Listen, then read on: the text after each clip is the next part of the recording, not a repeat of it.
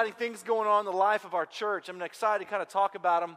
We're going to spend the next few weeks kind of finishing what we started 2 weeks ago as we look at really what our mission is as a church and what God is doing in the life of this church. And it's an exciting time for us to be church. It's also a big exciting weekend at our house. My mom and her husband are in town, which is really cool, and we're excited they're here. Meredith went to Def Leppard on Friday night and saw Poison in Def Leppard, which is a pretty big deal. And we went to our first Oklahoma State football game yesterday. On Facebook, I didn't realize how much vitriol was out there in this community for the sort of rivalry that's there. So we went to OSU football game and stayed for the first 8 minutes, and then it was over, and we left. But it was a good time. I got a new shirt out of the deal, and so, I don't really wear it. I'm not going to wear it at my father-in-law, who's a big tech fan. Meredith and I went to Texas Tech. He goes, well, I guess you can wear it once and then just burn it. After that, I was like, somewhere Spike Dykes is mad at me. So it's a big weekend, exciting Labor Day weekend. We've got the deal at the Portman's house tonight. We'd love for you to come be a part of that. It's just a fun time to be church. It's a fun time to just kind of trust in what the Lord is doing. And we made the announcement about a month ago or 3 weeks ago that God was moving us out of Will Rogers into another venue. It doesn't feel too small for us, and it's really not the worship space it is, but it's the fact that we don't have a firm presence in the community. We just rent the space Sunday mornings, and that we don't have room to do things with kids and during the week and life groups and all this kind of stuff that meets and happens. And so God has opened up the door for us to move just 6 blocks north to 49th Street. We're very excited about that. A lot of work is going on. I've been posting pictures on our Facebook page, so you can stop by there and look at what God's doing. Or next Sunday, we're going to be having a prayer service there, so if you can get your eyes on it firsthand. But I was kind of talking about this each week. We've been trying to raise a significant amount of money because we need to renovate the space, and we don't own anything, which is great. We don't want to own a lot of stuff, but there's a few things we need, as I've mentioned, chairs and sound equipment and stuff like that. And so we have set a lofty goal of trying to raise $80,000 in just a few short weeks. And exciting to announce that we have already raised or have committed $41,000, which for us is, if I was real honest, I was kind of like, man, I was a wee bit surprised already. So I'm super excited about that. But if you haven't been a part of that yet, or you haven't had a chance to give to that yet, back there at the offering table, we have these blue envelopes, and you can either give a one-time gift or you can make a 6-month pledge, but we don't really want to drag this out a whole long time. So if you want to be a part of that, or you can, please. It's going to take every member of our community giving something to make this a reality. So, I was having lunch with someone not too long ago, and we were talking about this, and this is probably what I do the worst as a pastor. Well, there's a lot of things I do really bad, but as the worst is my ability to ask for money, and because it's just not who we are, and we know that the kingdom of God is not held up by dollars, and we don't want to make church always about money, but this is a unique time in our life, and so it just takes some resources to make it happen. So every one of us as the church members and community, we want you to give. If you're here for the first time, we really aren't talking to you. We want you just to be a part of what we're doing. But for those of us who have been coming and are a part of our little church plant here, we really need everyone to be a part of this effort. So we are halfway there. We're very excited about that. So what I've been talking about over the past 4 weeks are really who we are as a church, the makeup of a heartbeat. And we've been talking about our mission, we've been talking about our values, we've been talking about our approach to living them out. And just by way of really brief, short recap, we have a mission as a church, and I'm kind of preaching through that right now. And it's a short statement that is knowable and that sort of connects us all together, all right? Our mission really is to love much and love well as we take the gospel to the one, to the city, and to the world. And I've been preaching through each of these sections. In the past 2 weeks, we've talked about the loving much part. We've talked about what it means to love well. Today, we're going to move on and talk about the central piece of our mission, which is what does it mean to take the gospel into the world. And the next 3 weeks, we're going to talk about the importance of the one, the importance of the city and the world as we look at what our call is. But that's really what unites us. And we're a community that is made up of all kinds of different people. We have different theological backgrounds, different church backgrounds. Some of us, we're not church goers. We just come from a different place. But what unites us is our mission. It's not how we vote or how we dress or the kind of music we like, but what unites us as a church is our mission. And we love the fact that we have the same heartbeat. Now that's our mission. Our values are kind of out here on the wall for us, that worship-driven, community-minded, missionally focused. Those are the things that we sort of hold together that are high values for us as a church. And then you see the love God, love people follow Jesus stuff, that's how we live it out. We want to live out our mission. We want to live out our values in a real simple way by saying, God, we love you. We want to be about loving people. We want to be about following Jesus. So all that to say, as we talk about raising money and moving into new space, knowing who we are is really important. Being able to identify clearly and articulate it clearly is really important. So for the past 2 weeks, we've talked about the first part of our mission. What does it mean to love much, right? Sort of extravagance and abundance. And what does it mean to love well, which is really about intentionality. And last week, we kind of looked at the very famous parable of the Good Samaritan. We talked about that interaction that Jesus has with the expert of the law and how we really, loving well begins with understanding that we were created to love and know God. That is what we were created for, to love and know God. And every ounce, after every bit of loving, every ounce of loving flows from that place. So loving much and loving well is not about loving more, but it's about understanding who we are, loving God with our heart, and then letting the love of God pour out for us. And we talked about that sort of parable of the Good Samaritan being the idea that we've got to open our eyes and look around us. We've got to soften our heart to the things that God sees, the way that God sees the world, that we have to act on love. We can't just see it, but we need to live it, and then caring enough to go back. And so we just sort of talked about how we circle around with people and love them the way that Jesus loved us. Well, today we're moving into the more central piece of our mission and really what kind of connects everything together, and that is the part that says we take the gospel. So we love much, we love well, as we take the gospel to the world, and to the city. And so I started thinking about this, and I'm not going to oversimplify this little message today because it really speaks for itself. And the gospel is a really unique concept in Scripture, and we're going to break it down in some simple terms today because I think that part of sort of the majesty and the amazing kind of characteristics about God is that God is so beautifully simple and beautifully complex all at the same time. And the gospel really is a perfect picture of that. It's perfectly simple, but it's beautifully complex all at the same time. So this morning we're going to unpack that a little bit.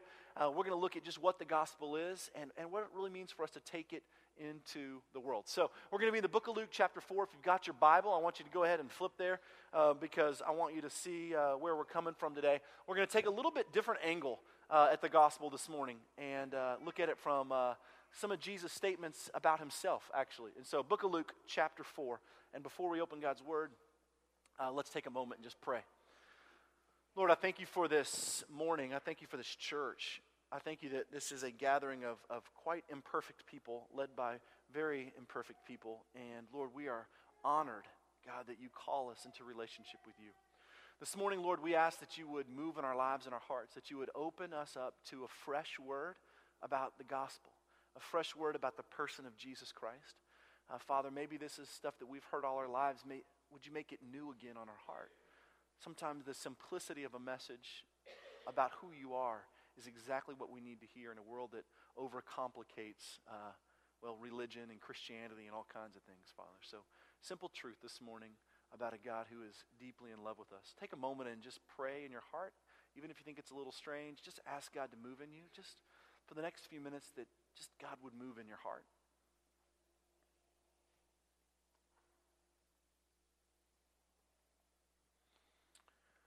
Pray for someone beside you, in front of you, or behind you. Just whisper that God would move in them. Be in the habit of praying for other people.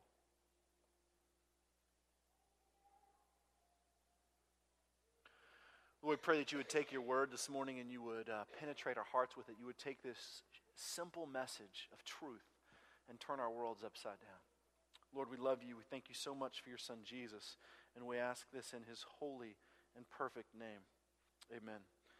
We're going to be in the book of Luke chapter 4. Let me give you a quick word about the idea of the gospel, right? It's a very churchy word. We use it in all of our Christian circles a lot, and it is a word that comes straight from Scripture. The word gospel is actually a translation of the Greek word euangelion, which really means good news. All right, so it's the picture of the gospel is the picture of good news. It's probably why we hear those words used interchangeably a lot of times. I'm bringing the good news, I'm bringing the gospel, because it translates literally as good news. So when we read it in Scripture and it says, that they preached the gospel, all right, really what that translates as was they preached the good news. And this morning we're going to look really simply at the idea of why is this news so good? And what are we really taking into the world as a church? Why is that a value and part of our heartbeat and of our mission, is to take this gospel, this good news, this euangelion, right, this proclamation into the world. We're going to look at it a little differently this morning. We're going to look at an interaction that Jesus has and see kind of a few of the things that he says about himself. Book of Luke chapter 4, starting in verse 14. Let's read this together. We'll go down just a little bit there. Jesus returned to Galilee. Jesus returned to Galilee in the power of the Spirit, and the news about him spread throughout the whole countryside. He taught in their synagogues, and everyone praised him. He went to Nazareth where he had been brought up, and on the Sabbath day he went into the synagogue, as was his custom, and he stood up and he read. The scroll of the prophet Isaiah was handed to him. Unrolling it, he found the place where it was written, "The Spirit of the Lord is upon me, because he has anointed me to preach the good news to the poor. He has sent me to proclaim freedom for the prisoners, recovery of sight to the blind, and to release the oppressed, and to proclaim the year of the Lord's favor." And then he rolled up the scroll, gave it back to the attendant, and sat down. The eyes of everyone in the synagogue were fastened on him. And he began by saying this to them, "Today, this scripture is fulfilled in your hearing." This is a really cool setting that I think we often have skipped over when we look at the gospel or we look at the stories about Jesus. We tend to get on with these sort of major moments in his life and look at miracles and all the great, cool, amazing things that Jesus did. But one of my favorite pictures of Christ in all of Scripture comes right here in Luke chapter 4, because it's an amazing setting. Jesus goes around the countryside, and when he does, he's talking the good news. He is proclaiming the coming kingdom of God. He is talking about God's love and God's favor, and he is healing, and he is doing all these things. And when he come into a town on the Sabbath, he would go into the synagogue, which was the gathering place for all religious life. All right, so in the cities, they would have a synagogue, and it was a gathering place where people would come and they would worship and they would do religious activities, and it's where the community really kind of developed its religious heartbeat. And Jesus would walk in and he would be teaching, or he would read, or he would be a part of worship life. So he goes back into Galilee, in the region where he kind of was raised, right? He was born in Bethlehem, but raised in Galilee. And he goes back into that region, and on the Sabbath, he goes to worship, which is where all the people would go. And there was a huge crowd of people there, almost always all men. The women would stand to the outside, but it was a gathering of men and people there to worship. So Jesus would be a part of that. And worship for that Jewish life on the Sabbath really consisted of day-long reading. I mean, they would pull the scrolls out. Now, back in those days, the temples or the synagogues were where they kept all the important documents. Everybody didn't walk around with a Bible. You know, you didn't have one of these. And so what happened was that the synagogue or the temple, this is where they kept those things. So they would have written parchments or scrolls of the law, of the Torah, of the writings of the Old Testament prophets and things like that, and they would keep them there. And when people would gather together, they would pull them out and read. And it was a big deal because you didn't have books in your home. Most people were really uneducated, and those that weren't, or those that were educated, still getting your hands on a book or a scroll was nearly impossible. And it weren't bound books like we had, but getting your hands on a parchment was expensive. And so most folks didn't have them. So when they would hear the word together, and they hear the law or the prophets or the writings, it would be in a setting like this. Now, we take it for granted because I don't know how many books you have in your house or how many Bibles you have in your house, but I've got tons. We carry one with us. I have one in my car. We have them out here. You can have these. I mean, these we give away. I mean, so we are kind of inundated with Scripture all the time. But back in those days, man, it was a special occasion when you gather together once a week and you would read from the Torah, from the law, or from the writings. Well, they're gathered together in worship, and as was Jesus' custom on the Sabbath, wherever he was, he would go into that town, and he would be a part of the worship life of Israel. So he gathers there with these folks, and as he's sitting there, he stands up to read. And a lot of times people would take turns, and they would just read Scripture. They wouldn't preach on or expound on it. They would read it and let it soak and let it sit, and they would remind themselves of the promises of God. And we see a lot of this in the books of Ezra and Nehemiah, how the community came together and just read God's word. Well, Jesus stands up, right? He walks to the front where everybody is and where the readers are, and the attendant hands him a scroll, the scroll of Isaiah the prophet, right? Well, Jesus takes this scroll and he opens it up. These are big old scrolls. opens it up, and he begins to read from Isaiah chapter 61. And it says, "The Spirit of the Lord is upon me, because he has anointed me to preach the good news to the poor. He has sent me to proclaim freedom for the prisoners and recovery of sight for the blind, to release the oppressed, and proclaim the year of the Lord's favor." Rolls it back together, hands it to the attendant, and sits down. And everybody's eyes are fastened on him. Jesus kind of looks around and preaching some kind of sermon. He just read 4 verses. Everyone's looking at him, and Jesus says, "Oh, by the way, all this was just fulfilled today." I mean, these are unbelievable words. I mean, essentially what Jesus is saying is this entire prophecy of Isaiah chapter 61 about the coming Messiah, the anointed one, the chosen one of God who was going to redeem all of Israel. Jesus says, those words that you just heard, that's me. I mean, these are huge things. Nobody says that. I mean, no, who does that? So, of course, everyone is blown away. And what happens later on is they get in a big argument and run Jesus out of town. I mean, that's just sort of how things happen. But I love that picture about Jesus. He's like, he reads that, he hands it back, and he's like, "I'm done." He's like, "Oh yeah, that's about me." Here's what's important that I want you to understand that I think is really amazing about the gospel, right? And I find this really fascinating because a lot of times we think the gospel is it's a message, or it's a methodology, or it's a system of religious beliefs, or it's a formula or agenda. When we talk about the gospel, what we're really talking about is a person.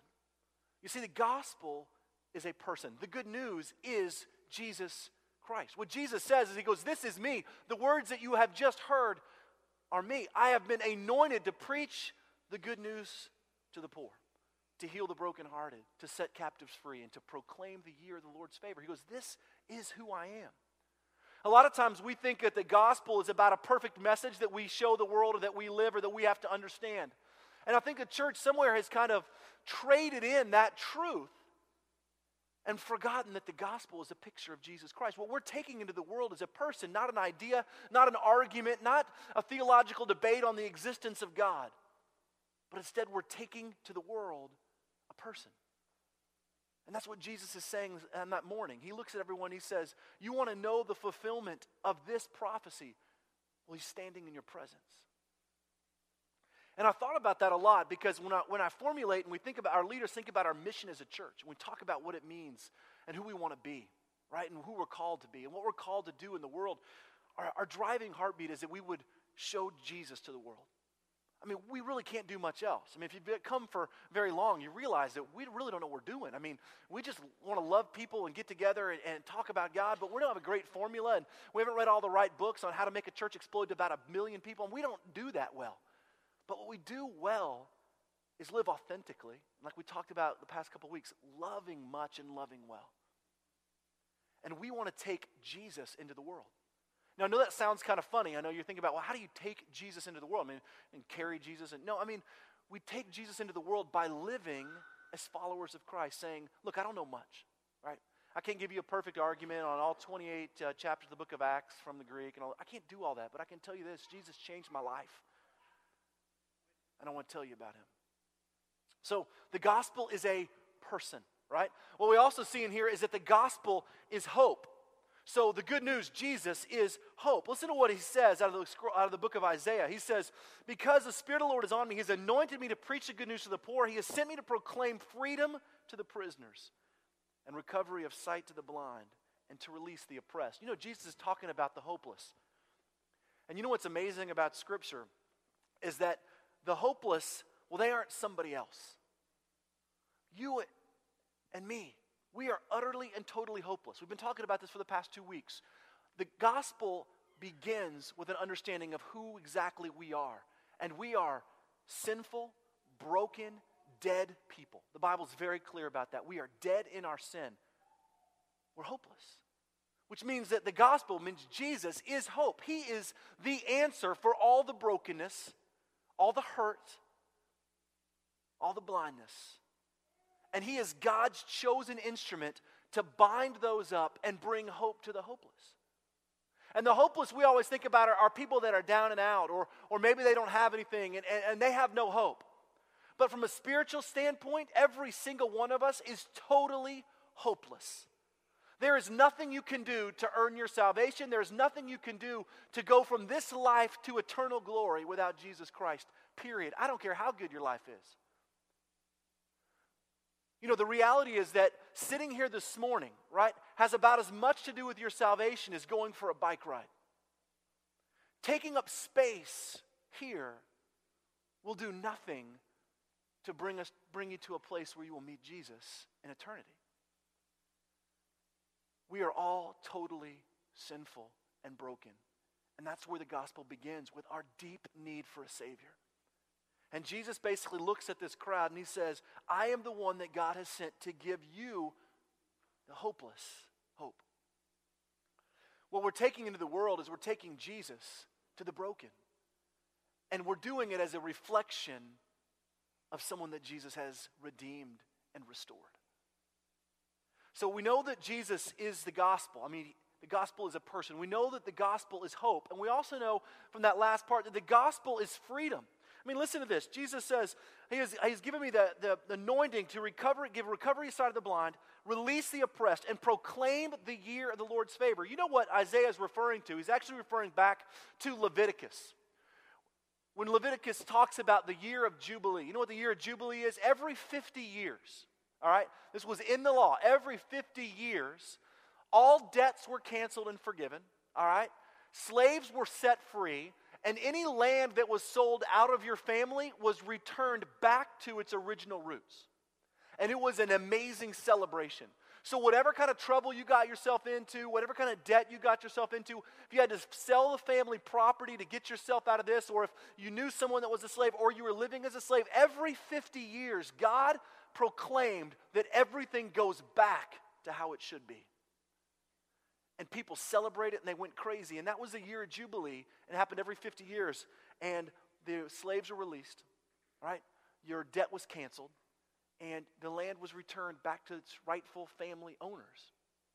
And this was really an important part of religious life for the Jewish people. What Jesus is saying here is he's saying, look, the Messiah, myself, right?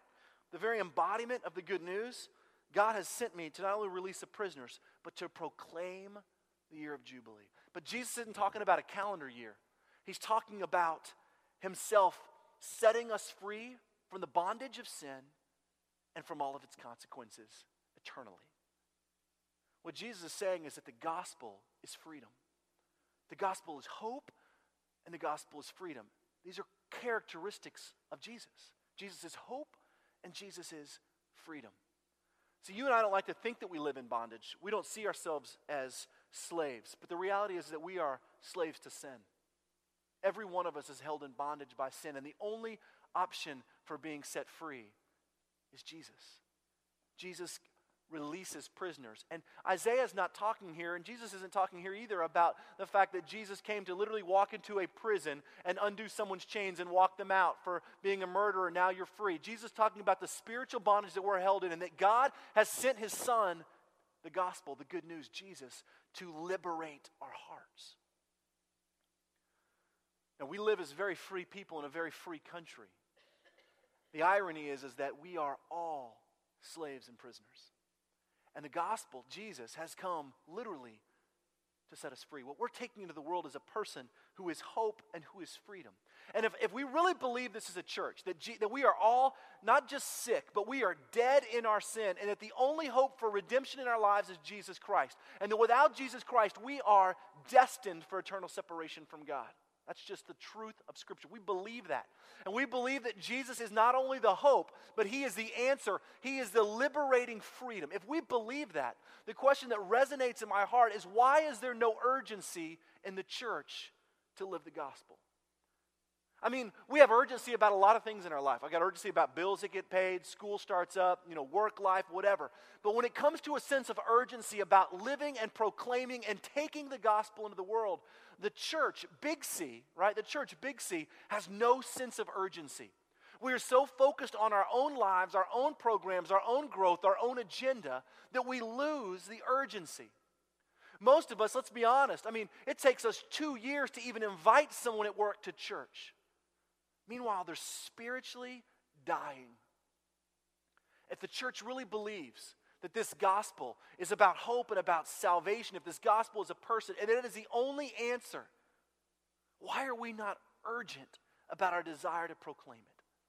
Why are we not urgent about our desire to take Jesus literally into the world? I really believe it stems from the fact that we don't really understand our own condition. And this is kind of what we've been talking about the past 2 weeks. Everything about love and loving much and loving well begins with understanding that we are broken, sinful people. And the only reason that we have anything is because God blesses us. And not with stuff and things, but with redemption and life. If we really understood that apart from Jesus Christ, I am nothing, I would realize that I want the world to know the same truth. When I look at this picture of the gospel, I'm not going to complicate it, and I could go on forever, but when I look at it real simply as a church for us. And that is this. Do we really believe that we are desperately dying without Jesus Christ, and our only answer for redemption is through Jesus? And if so, that hope and that freedom that has given me new life, given me reason to breathe and dance and love and laugh, if I really believe that to be true, then I want to live as a church in a way that says, God, we are all about taking this into the world, because this is not only world changing, right? It's salvation. It's the answer. I mean, it is a fulfillment of my life here on earth and the promise of eternal life in heaven. As a church, how do we live this out? As individual Christ followers, how do you live this out? What is the hang up with looking at the people in your life, your family, your friends, your coworkers, and actually telling them about the God that has liberated your heart and your soul? Why are we so petrified about what people are going to think if we actually talk about Jesus? If I truly believe this to be true, then there should be nothing that stops me from telling the world. As a church, this is how we want to be guided. It is our mission to take Jesus into the world. Not to invite people to come here. I don't really care if they come here. We want them to meet Jesus. So quit running kind of programs that are focused on church growth, and we need to be fascinated about the idea of taking the gospel into the world, right? Our goal as a church, if you're here, you've heard this a billion times, our goal as a church is not to be big here, 500, 1,000, 10,000, whatever. And my picture on all the billboards around town. I mean, that is not our goal. Well, that would drive everybody away. Our goal is to take the gospel into the world. Now, the picture of the gospel, I mean, really, is the picture of this table. What we're going to celebrate here today. If we really want to know the picture of the good news, right? This table is the ultimate picture of Jesus. It's the ultimate picture of love. It's the ultimate picture of what it means to love much and to love well. And the gospel, Jesus, is wrapped up in this picture because this is what Jesus did for us. On the very night that Jesus was betrayed, on that very night, he gathered with those that he loved the most, and he told them about the extent that his love would go to. He showed them through this simple meal what was about to unfold as the single greatest moment of love in all of human history. And it's the one that changed my life, and it's the one that changes our lives as a church. Because the good news, Jesus, the gospel, is hope and is freedom, and it's poured out here at this table. Let's pray together.